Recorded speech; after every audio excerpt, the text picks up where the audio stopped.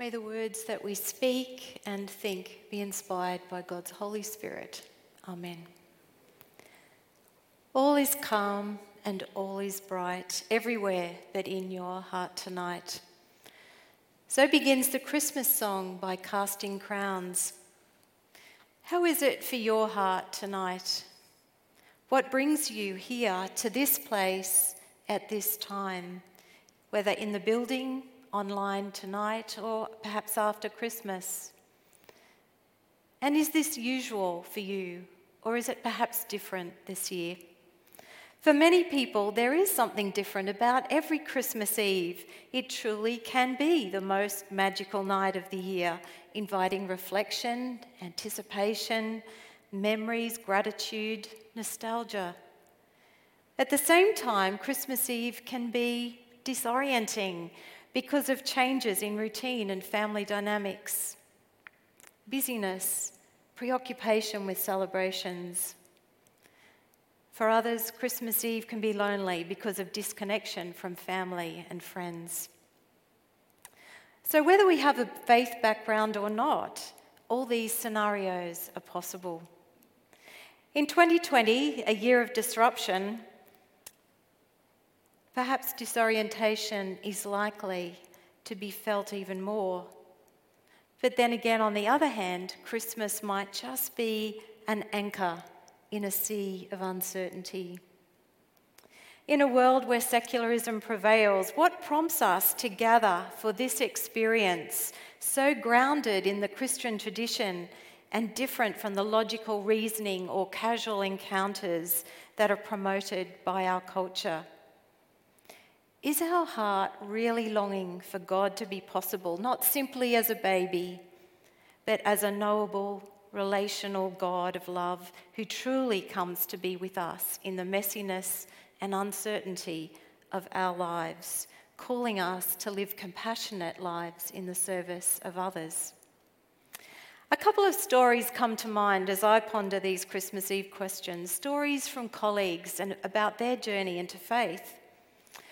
One speaks of a Christmas Eve in a village in England when, as a young man, he was out looking for a pub that was open. To his consternation, he couldn't find one. What he did find, though, was the village church, full of people and light and warmth and music. He went in and immediately he felt at home in a way that he'd never felt before. He describes coming to faith in Christ as a coming home. Another friend tells of a similar experience in Brisbane, out looking for a nightclub late on Christmas Eve. Not finding one, he walked past St John's Cathedral in Ann Street and again was drawn in by the music and the light inside. He describes that experience also like coming home. This person had attended an Anglican school and in the cathedral space, in the space of the church, gathered with others, he felt gathered and held by the tradition that he'd walked away from, and yet deep down it offered the meaning that his life so craved. These stories and our own experience of Christmas Eve open up the idea of sacred space, where we encounter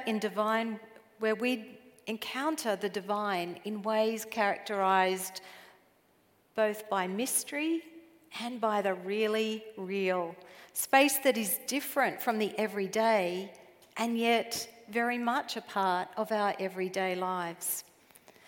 Psychologists tell us that these experiences of transcendence are really, really important to our well-being, which probably comes as no surprise to most of us, since innately we know that we are spiritual and physical beings, and that these two parts of life are intrinsically woven together and contribute to our capacity to make meaning and to flourish. One of my school friends lives on a bushy property outside Canberra, and this week on social media she posted this: "My morning walk turned into a bit of a pilgrimage today, drawn through the bush until I found myself beside my beautiful old grandmother tree where I stopped and rested. It's a peaceful place to stop and to think, to listen for guidance from within or from God, a place to feel replenished. Is this a space where you feel replenished? Celtic Christians use the term thin places to describe those times when heaven and earth seem separated by almost nothing at all. Times of birth and death and worship offer experiences of thin places. In our reading from Luke's Gospel about Mary and Joseph travelling from Nazareth to Bethlehem and giving birth on arrival, in this reading we encounter sacred spaces, thin places where earth and heaven meet. A field where shepherds lived, a manger and a mother's heart. So sacred space number one, the field where the shepherds lived. Brad and I lived in Roma for many years, and I remember the stunning clarity of the night sky and people whose livelihood was keeping cattle and sheep. These days, people don't need to keep a night vigil to keep their livestock safe, but I do know that in running such properties, people often encountered experiences that perhaps city-born and bred people find hard to understand. The shepherds in the fields portrayed by Luke as faithfully going about their working life found their workplace transformed into sacred space when they encountered the glory of the divine. At first fearful, an angel said to them, "Do not be afraid. I am bringing you good news of great joy for all the people. To you is born this day in the city of David a Saviour, who is the Messiah, the Lord." In the writing style of Luke's Gospel, each one of these words hold particular importance. And in summary, Luke is flagging that while the temple had been the sacred space where Jewish people maintained their life with God, the Messiah, the Anointed One, the Christ, was born to be Saviour for all people. This is good news of great joy for the shepherds, for all people, and for us, wherever we might be. God who loves, heals and restores is possible for us right where we are now. As the shepherds' fields were filled with the worship of the heavenly host, we too can become oriented towards the God of highest heaven who brings peace to the hearts of those on earth who God loves, all people. And while individual reflection is important, Christianity celebrates life and worship in community where all are welcome. Perhaps that's part of the reason why we've come tonight. Sacred space number two, the manger. In this famous water trough, Mary placed her newborn son. And there the shepherds encountered the incarnation, the embodiment of the God of life in heaven and on earth. Christ challenges each one of us to be fully human, to be the meeting place for others of heaven and earth, spirit and matter, human and divine, time and eternity, to be the conduits for Christ's reconciling work of justice and compassion wherever we find ourselves. Where are the simple places that you have unexpectedly encountered God and become the presence of God to others? Think about that for a moment. Perhaps in tender moments of family life, in your work, in giving or receiving hospitality when travel plans didn't work out as expected, or perhaps as an experience in nature or life in community. Sometimes we do need to see things differently in order to find what our hearts are really looking for. The Casting Crowns song that I quoted earlier continues, "Somewhere in your silent night, heaven hears the song your broken heart has cried.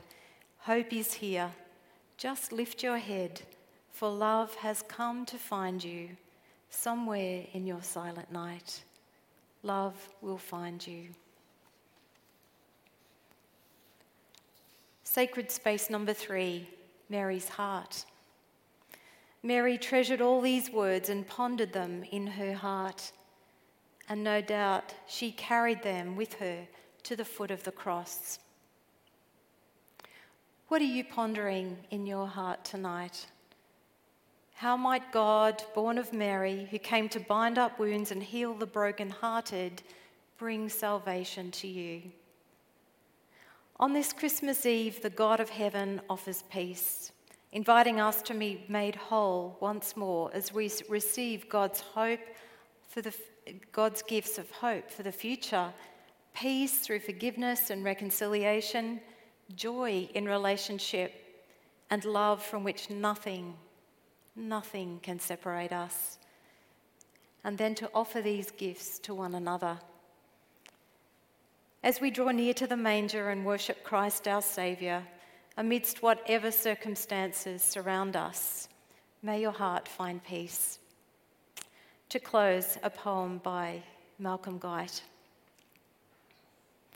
O come, and be our God with us, O long-sought witness for a world without. O secret seed, O hidden spring of light, come to us wisdom, come unspoken name. Come root and key and king and holy flame, O quickened wick so tightly curled, be folded with us into time and place.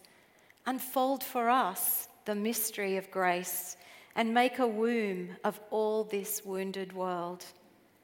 O heart of heaven beating in the earth, O tiny hope within our hopelessness, come to be born, to bear us to our birth, to touch a dying world with new-made hands and make these rags of time our swaddling bands.